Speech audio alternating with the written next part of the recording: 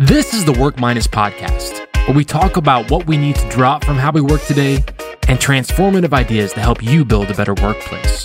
To hear all of our episodes and read articles about how you can improve your workplace, go to workminus.com. Well, welcome back to Work Minus. Today, our guest is Mark Williams. He's the head of product at People First, and this is Work Minus Computers. Hi, Mark. How are you today? Hi, Neil. I'm good, thank you. Very excited to have you on the show today. Why don't you start off telling us about yourself and about People First as well? I run the product teams at People First. I come from I started off from an art and design background, and then I became a developer. Went into research after that, so both research in terms of organizational psychology in people, and then how technology can help or not help. And that's kind of my route through into where I currently am. So People First is effectively a project that was, if you start with a blank sheet, what are the things about work that you can fix, and how can we do that in technology, and what are the bits that we can't do in technology? So People First is both an ethos around work and also kind of supporting software for it. So you said, what are the things about work we can fix? What was like the first big problem you guys tried to solve? Well, the first one is mostly not to do with any software. It's to do with the kind of employee-employer relationship, and how you how you can have an alliance between employees and employers. So we don't expect work now to be forever. You know, those kind of jobs have gone, and so you're coming together. So the two parties are coming together for a period of time to fulfill a particular thing. And so what we looked at is whether you could have a kind of alliance agreement that is almost just stating up front what your expectations are from both sides, so that it sets it up for a kind of adult relationship rather than a kind of old-fashioned parent-child, you know, the kind of working relationships we've had since kind of Victorian times. Mm-hmm. And so I think that's the key to everything else that goes on top of it, because then that and making sure that real world conversations take place are the two key bits to what we do. And there's all sorts of other clever stuff going on in the background, but the key to it is a very kind of offline, face-to-face, even if it's remote, conversation that is underpinned by an agreement that, this is how we expect work to be. Yeah, absolutely. We've had a few guests on the show that have also talked about this dynamic of either a parent-child relationship that's kind of set up, or even something where it's almost like it's me and the equipment that I use is employees are just another form of that equipment. So how does it look different if we're actually recognizing, hey, we're working with other humans, we're working with other adults that are just like us? How does that change the nature of how work was and how it should be?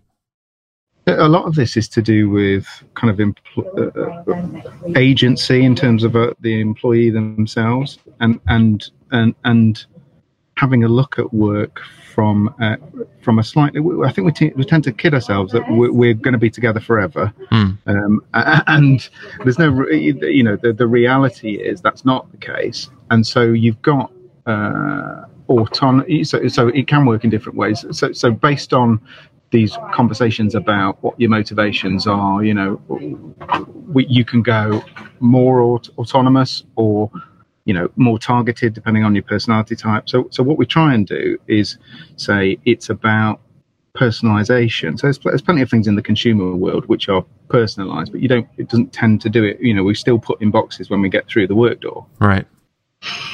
Whereas if you got, so it's almost like the best boss you've ever had or the best team you've ever been in knows about you as the whole person.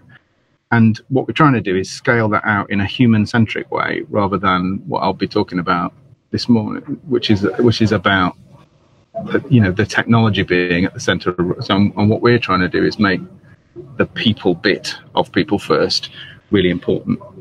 Yeah, well, let's get into this. We titled this episode Work Minus Computers. You lead a software company, the head of the product there, and yet we're saying Work Minus Computers. Stop using computers for everything. What do you mean by that? Yeah, I'm not suggesting we all go and live in a forest, although that might be nice for the weekend. But So if we go back to the beginning of digitization, we had computers for specific things. So there was they made numbers easier. They made writing easier. But somewhere along the line, there was we wanted them to do everything. Probably when email came in and everybody wanted to talk to everybody. But now so because there's a plethora of stuff, the focus of work is a screen, and it's almost the software providers don't help because they're very pleased with themselves and want to show off what they can do. But again, it's all about what's on the screen, not what the human is able to do. So we've gone from being initially like a pottery wheel, a tool that actually allows the human to do what they need to do, to something where it's all about the technology. And actually we're slightly entrapped in it, more than slightly entrapped. I would say most people's work, they think work is what is on the screen rather than anything else that's outside of it. And mobiles have helped a bit in terms of, yes, you can carry them with you, but then with mobiles we've got a very needy, chatty. So what we've done is taken the consumer route of we need your attention. So in terms of normal apps on a mobile, especially social ones, we need your attention because we want to sell the advertising around that. But that's kind of seeping into work software, where actually, I want you to tell me what I've got to do in the lightest way possible, and then let me get on with what I need to get on with. So much more like for those who've got assistants, for instance, it's a very light touch what they do. But the point of it is to help that person go through what they need to do as frictionless as possible, and let them get on with it. So, Mark, in your job, let's say that all the computers at your company crashed, and you couldn't use any of them. What would actually happen at your office then? I think it would be hilarious. I'd like to try it out actually and see what they'd do.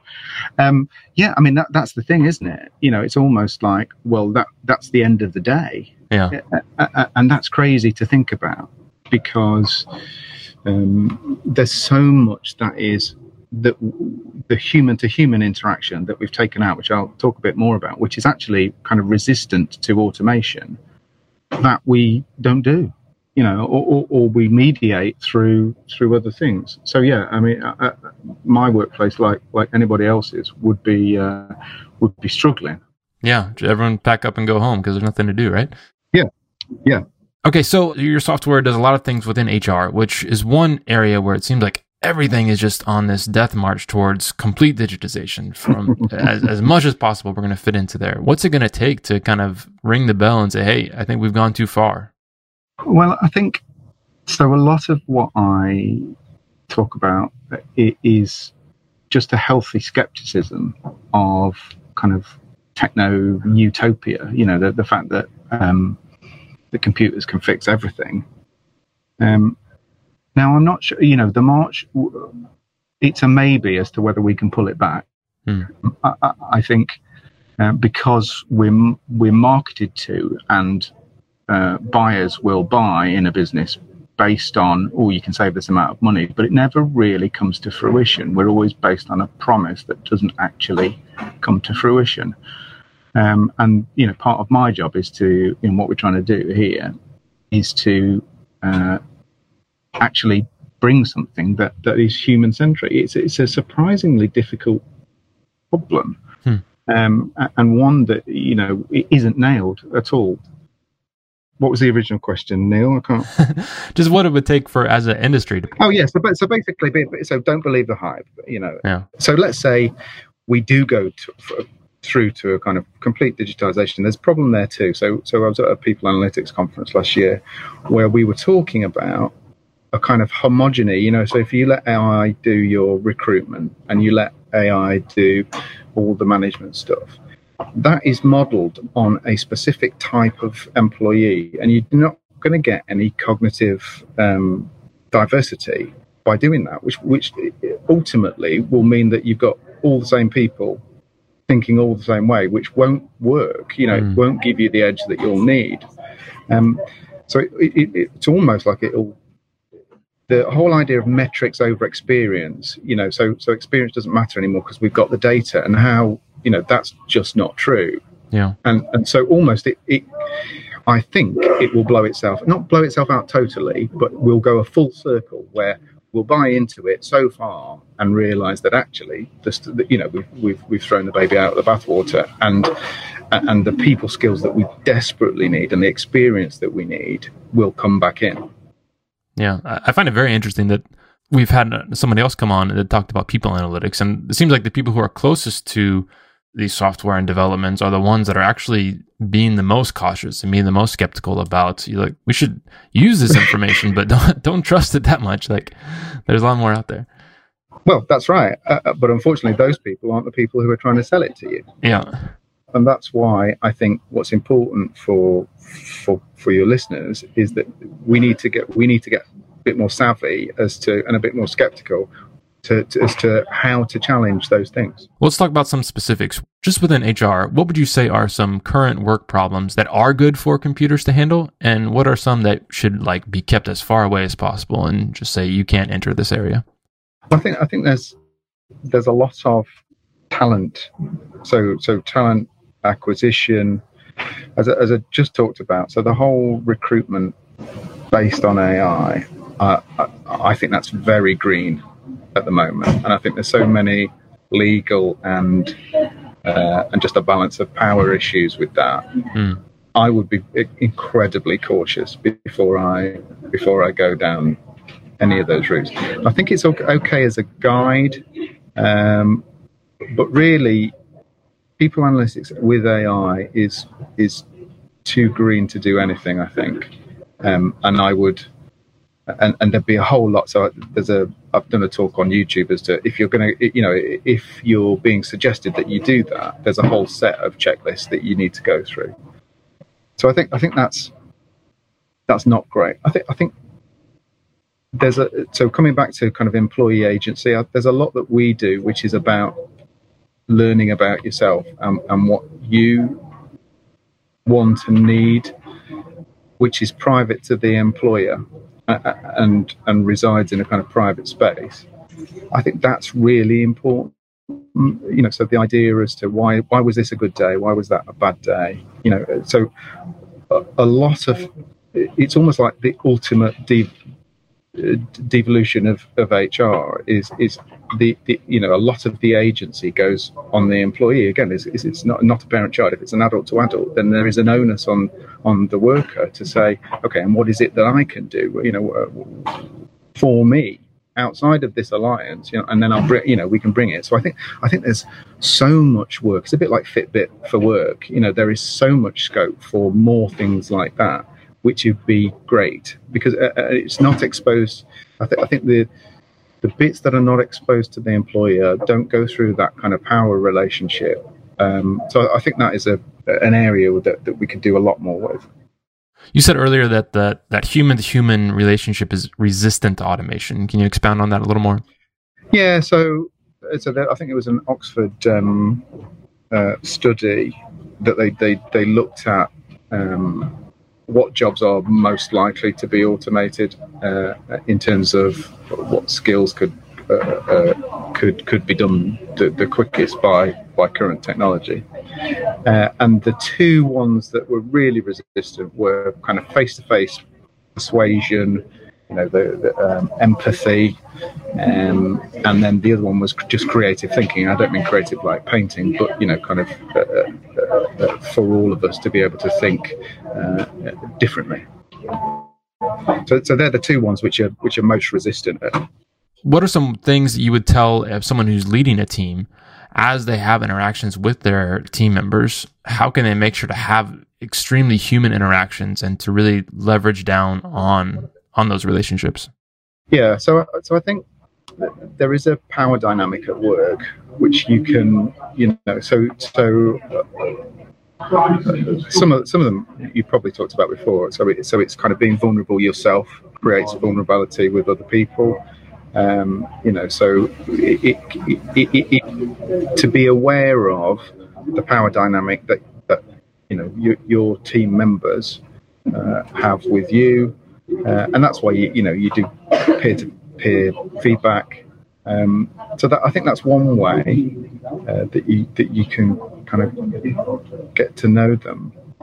But it's, I think another crucial one is who they are outside. As I was saying, outside of work, there's something that we do in People First where there are 4 questions. I can't remember what they are at the top of my head, but it's kind of, it goes on your profile. So, what's your favourite movie? What do you like to do? What's your favourite place?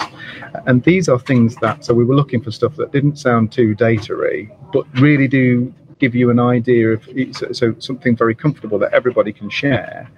And then they go on your profile, and you can get more of a rounded person rather than the box that they are currently in at work, if that makes sense. Yeah.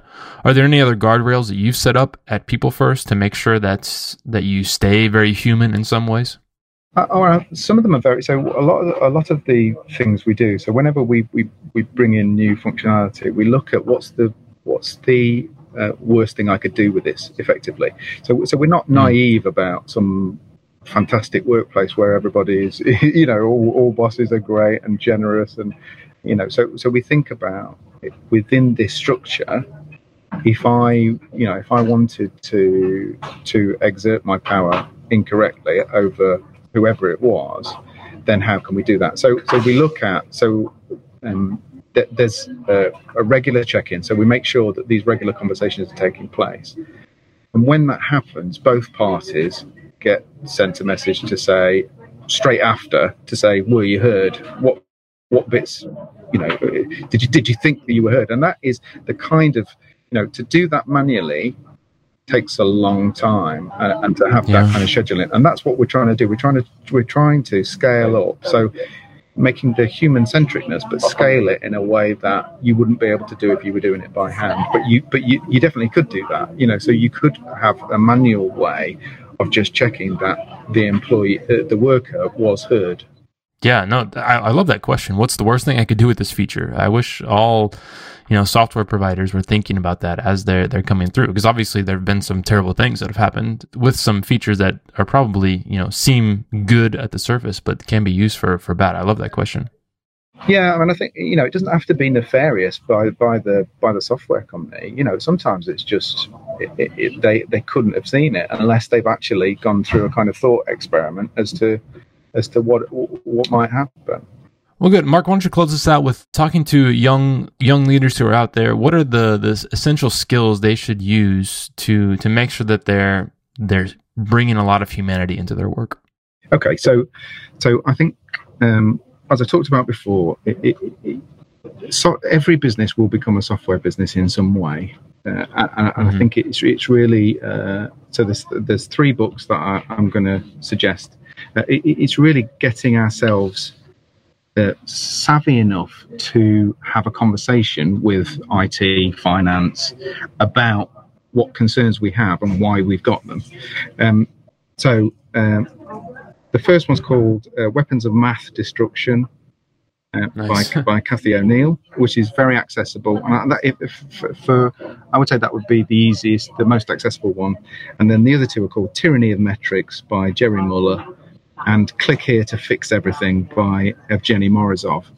And they're all will give you some the arms to say, hold on a minute, have we tested this? Have we tested that? And I think also, so I'll send you the link to the YouTube video that I've got that takes the main points out of those. But it's really, the ability to, because HR should be at the heart of everything that happens with people, and technology influences way more than anything else how people are allowed to work, then we need to be in those conversations. Yeah, absolutely. Fantastic. Well, Mark, it's been great to chat with you. Where can people go to stay up with your thoughts and with what's going on with People First?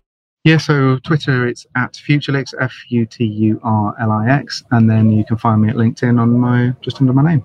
Wonderful. Well, Mark, thanks for being on the show. We appreciate your thoughts. I like what you're doing, and thanks for sharing your insights with us.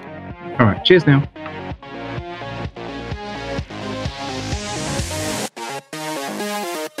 This has been the Work Minus podcast.